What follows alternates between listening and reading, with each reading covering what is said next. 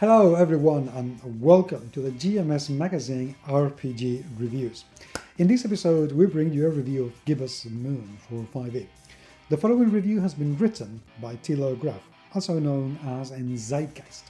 For more reviews like this, please visit his website on endzeitgeist.com and please support his Patreon. The address is in the show notes as well as coming up on the right corner of the video if you're watching the video rather than listening to the podcast. The 5e conversion of Gibbous Moon clocks in 27 pages. 1 page front cover, 2 pages of advertisement, 1 page editorial, 1 page talk author bias, 1 page forward, 1 for SRD, 1 page back cover, which leaves us with 19 pages of content. So let's take a look. After a page providing an introduction, we receive a new and rather well-drawn 1-page illustration of the approach to the module's main adventure site, Barlow, introduced first in the Pathfinder Collector's Edition revision of this very module. In this 5e conversion, what is Barlow, you ask? Well, essentially, the module comes with a full-blown village backdrop-style sample village for your convenience. And I mean that. Barlow is not simply some bland slotting and forget about it place, though you can run it that way and just ignore it altogether. Instead, what we have here amounts to a full-blown installment in Swan's Press beloved series. In case you are not familiar with Thilo's reviews of the series, this does mean that the town not only receives a lavish cartography, but also notes for gathering information, bullet-pointed subquests, a section for lore, notes for sample names, and yes, dressing habits of the local populace. This also covers sites of interest, and in this case, several events and notes on local rumors. Law and order and daily routine of the local populace are touched upon as well, and PCs doing the legwork can unearth plenty of further potential hooks for adventuring. If the game is lagging somewhat, local events help you bring the picturesque village of Barlow to life, and alive it is.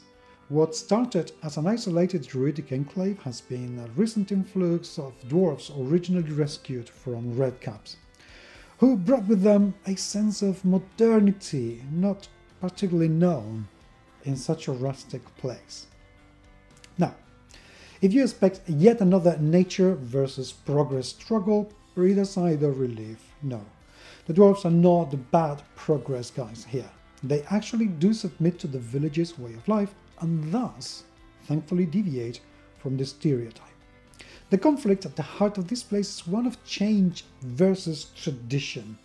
And as we all know, change is inherently painful, but sticking to tradition may lead to stagnation. This is a kind of subtle leitmotif that is part of the whole module. Oh, and have I mentioned that there is an actual dryad in the center of the village? Alas, in the last couple of months, some cattle have gone missing and racial tensions rise, while a grumpy hermit at the wondrous local Clearwater has been less than cooperative. It should be noted that, where sensible, the module references the default stat blocks for NPCs and that the DCs, etc. have been properly adjusted to 5e. Going above and beyond, we even get a mini woodland dressing for the trek from the village to the hermitage, travel times noted, etc. Since this is an adventure I'm reviewing here, the following contains spoilers. Potential players may wish to jump to the conclusion to avoid them. Alright, just the GMs here? Great. The adventurers are led to the Clearpool Hermitage after unearthing some additional pieces of information via social skills, etc. in Barlow. Okay. Once at the Hermitage, they can find not only the grisly remains of sheep, but also encounter a savage diaboa. The hermitage, located in cliffs and near a waterfall, is presented as a series of natural caves with RSP's trademark attention to detail being reflected in a table of carvings, carcasses to find, etc. Speaking of grisly finds, in one of the caves, Vilio, lone survivor of this adventuring team, awaits. He has also sent to this place to recover saintly bones, but his companions have been slaughtered by the residents of this place, a man called Dunstan, who subsequently made zombies out of Vilio's former companions. This would be as well a place, as good a place as any, to note that the survivor of Vilio, Dunstan, a dire boar, which is deadly, and the aforementioned zombies all get proper 5e stats, with Dunstan's build actually taking shape-changing and concentration regarding spellcasting into account. Kudos on that. Dunstan himself, once an adventurer and necromancer, was infected with wereboar lycanthropy and is responsible for the cattle thefts. He stole the livestock to quench his lycanthropic hunger and prevent the beast inside from turning upon the local populace. The moral dilemma is confronting Dunstan is obvious. While the man has acted to keep innocents from harm, he has also resorted to theft to do so. Moreover, he has slain Vilio's comrades, animated them, and infected the poor man with lycanthropy as well. He's not evil yet, though.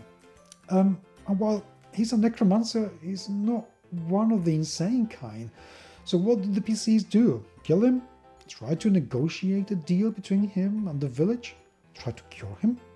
What's the right thing to do? This openness of the module is commendable, and this is to broker a non-violent solution are presented in detail. Same goes for tactics. If the PCs elect to fight, the PDF also, by the way, provides scaling notes for the combat encounters, a cure for lycanthropy regarding Dunstan's particular strength, and multiple hooks for further adventuring are also included. In conclusion, editing and formatting are very good on a formal and rules language level. Layout adheres to Swan Press's concise and crisp 2-column black and white standard, and the PDF comes fully bookmarked and in 2 versions, one optimized for screen use and one to be printed out. Both files are small enough to not be a burden on a mobile device, and the black and white artworks and cartography are nice indeed. Crichton Broadhurst and Jacob Michaels deliver a flavorful, gritty little adventure, and John White's 5th edition conversion was done professionally and with an eye for detail. The leitmotif and shades of grey theme are strong. Can a certain individual be reintegrated into a society already on the verge of change? This little module has lost nothing of its splendour in 5e. It's still delightfully unpretentious while asking engaging questions. It's well executed, interesting, and won't disrupt your campaign's tone and flavour. 5 stars plus seal of approval for this adventure. Endzeitgeist and Paco out. Thank you very much indeed for watching and listening, and if you have enjoyed this, please support Endzeitgeist on his endeavour to keep reviewing, and subscribe to our channel and leave us a review in iTunes if you are listening to the podcast. Stay tuned for more reviews very soon indeed. Take care.